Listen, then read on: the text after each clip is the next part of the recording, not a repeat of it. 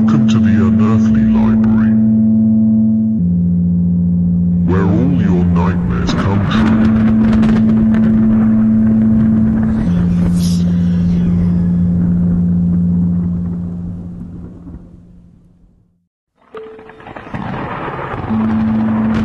Come on, weary traveler. You're just in time for a story. Tonight's story at the Unearthly Library is the chilling tale of two teens dangerously in love and on the run. Sit down, get comfortable as we read. I need you so.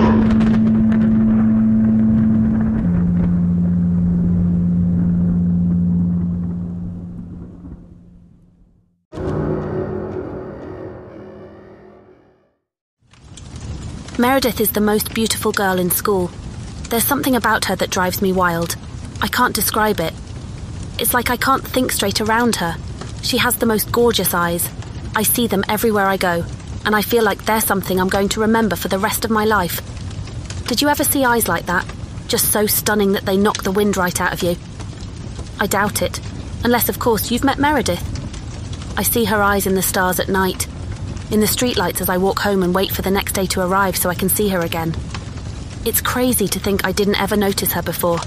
And then, boom, suddenly there she was, with those eyes, lighting up the darkness. We had just finished PE, my team had won netball, and I was on a high, but feeling pretty thirsty, and she just appeared. She let me have some of her water, and as I drank it down and looked up at her face, I saw her eyes, and it was like my soul left my body. All at once I fell in love, like they do in films or love songs. It was like my whole life began again. Our life. I felt so shy around her all of a sudden, stumbling over my words and tripping over my shoes. But she didn't seem to care. We just connected. We spent the whole of our lunch break talking, and I couldn't take my eyes off of her eyes the whole time. It all happened so fast. She used to be some girl in the background, and then she was the only girl I noticed. The only girl I'd ever wanted. I couldn't stay away from her. We'd meet in secret between lessons, just to be together away from prying eyes. I didn't want anyone else to look at her, not the way I did. We didn't touch. We barely even kissed, but there was this irresistible electricity between us in those moments. And when we were apart, I couldn't stop thinking about those few minutes we would have alone, just the two of us. We'd stay up late on the phone until she fell asleep. I didn't say much, I just wanted to hear her voice. And when she finally drifted off, I'd fall asleep to the lullaby of her soft breathing, dreaming of the day she'd fall asleep in my arms. We didn't tell anyone.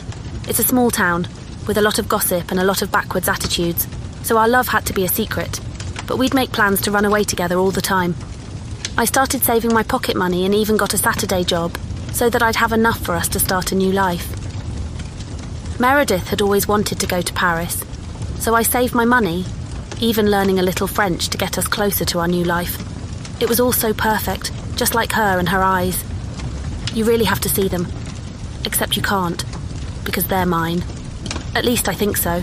I want them to be, and it feels right. Like we were always meant to be, but sometimes she makes me feel like I'm losing her. That's love, I guess. It has ups and downs. We had been together a month when things started to change. She'd forget to meet me at break time, or she'd take a little too long to text me back, and I could feel her slipping away from me. It was Darcy, her stupid so-called best friend. I never understood why they were friends in the first place. Meredith was so sweet and kind, but Darcy was a stone-cold bitch. It was absolutely pathetic. I knew she was a bad influence on Meredith, infecting her with her shallow, salacious behaviour, even trying to fix her up with one of the boys in our class. Meredith would make excuses for her, talking about how Darcy didn't know she wasn't into boys, and was just trying to be helpful. Let me ask you this. What kind of best friend doesn't know that their best friend is A, lesbian, and B, already taken? I knew that Meredith was lying to protect her. Darcy, for all her faults, and there were many, was Meredith's best friend. She must have told her about us, and Darcy still decided to try and set her up with some hideous boy. It was disgusting. You have to understand something needed to be done. You can't just let these things happen, you know? And it's not like I hurt her or anything, so I never really got what all the fuss was about. I was just going to scare her off, put some distance between them, for Meredith's sake. I knew she was too shy and sweet to tell Darcy to back off, so I had to do it for her. I was going to let her out of the store cupboard. I just needed to spend some time with Meredith first, How was I supposed to know that it would catch fire?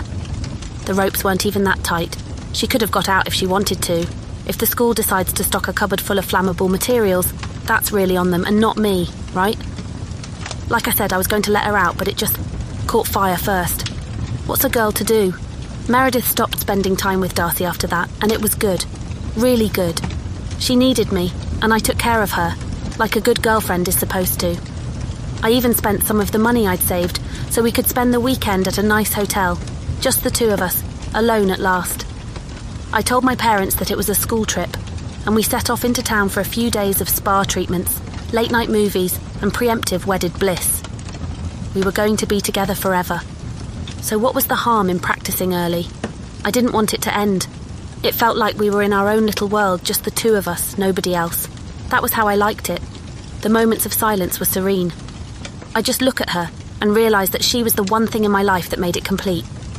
We even snuck into the restaurant and had alcohol with dinner. I felt so grown up. The barman probably knew that we were underage, but he didn't say much to me when he gave me the drinks. He was enthralled by Meredith, though. I got a bad feeling about that. He'd look at her a little too long, asking her questions, asking for her name a lot, even asking if she had any ID with her, probably to try and find out her real name so he could look her up on social media when we left. He kept asking if she was okay. She was fine. It wasn't his business. She was absolutely fine. I don't mean to judge, but it's really not right for a grown man to take such an interest in a 17-year-old girl. He ran into the road and was hit by a car. Nobody really knows why. Meredith was terribly upset. I tried to tell him that a car was coming, but he just kept running and screaming about a knife. I'd only used it to cut my steak. I thought he could take it back to the kitchen for me. I guess it was just a misunderstanding.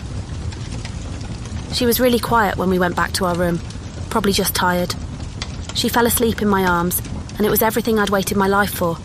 But when I woke up the next day, she was packing her bags. We still had another night in the hotel, so I asked her why, and she just burst into tears. She asked me about Darcy. I couldn't believe it. Everything had been so perfect, and she had to bring up Darcy. Dumb, dead Darcy, still managing to ruin our relationship from beyond the grave. She asked me about the barman, too. It was just a horrible accident, and then, well, another horrible accident. Accidents happen, you know, but she got upset. Hysterical, in fact. She just started whispering about how she hadn't meant for this to happen. I kept asking what she meant, but she shook her head and just cried. I tried to hold her, but she'd push me away. She said that it wasn't real. Her tears flowed, the seconds turning to a minute, and then another, and I just stared, bewildered. She said it again. It wasn't real. Nothing that I felt about her was real. I covered her mouth with my hands, my own eyes filling with tears as she pulled away. She said that she liked me, so she cast the spell, but it messed me up. And she was wrong. She kept repeating herself, but she was wrong. Sometimes love means never having to say you're sorry, but sometimes love means telling your lover to be quiet because they're confused or they're lying or... She said it was just the spell. It didn't make sense. None of it made sense. She said I drank and the spell was cast, but she couldn't be right, because I could feel it in my heart, burning in my bones, screaming in my soul. I loved her with everything I had, and she told me that it wasn't real. I had thought about her non-stop for so long. She had been my entire world. How could it be anything other than real? She said that she was sorry, and I just couldn't believe it. There was nothing to be sorry for. We had done nothing wrong. She was just confused, upset about the accident the night before. She'd get over it and she'd be okay again. We'd be okay. I tried to tell her. It was going to be okay, and I loved her, but she just cried. She said that it had gone too far. She said that it was a mistake, and I just stood in silence, my heart still pounding and crying for her. It wouldn't stop. She rummaged in her suitcase, pulling out the bottle, and she shoved it in my face. She said that nothing I felt was real, but she was wrong, because it was all still there. Her name was carved into my heart, and my heart was heavy with all the love it held. I had to show her. She cried. She pushed the steak knife from my hand, and I pushed back, watching her fall to the bed. She just cried and cried, staring right past me as I grabbed the cord of her dressing gown from the floor, wrapping it around her struggling wrists, as she said it over and over. It wasn't real. She had to see. It didn't hurt too much. I barely felt it, because I could see her eyes as the blade burst through my skin. They were full of tears, red and full of fear, but I knew what she was afraid of. Her greatest fear was the same as mine. She was afraid of losing me, and I was afraid of losing her. But as I dug my fingers into my chest, the blood on my fingers felt warm, and my head felt light and hazy, so the fear melted away. I would always be hers, and she would always be mine. I fell onto the bed next to her, the clean cotton sheets stained with my devotion, my hand full of my heart, so that she could see it truly belonged to her. I gazed up at her face, so full of pain, so much sorrow, my own pain beginning to spread across my chest.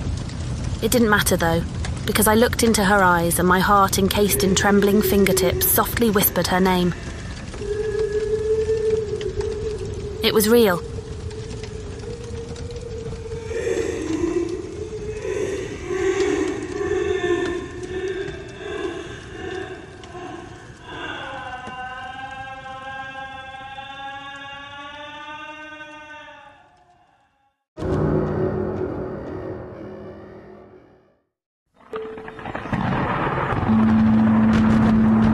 Off you go, traveller. That's quite enough stories for tonight, but come back soon for more chills and thrills at the Unearthly Library.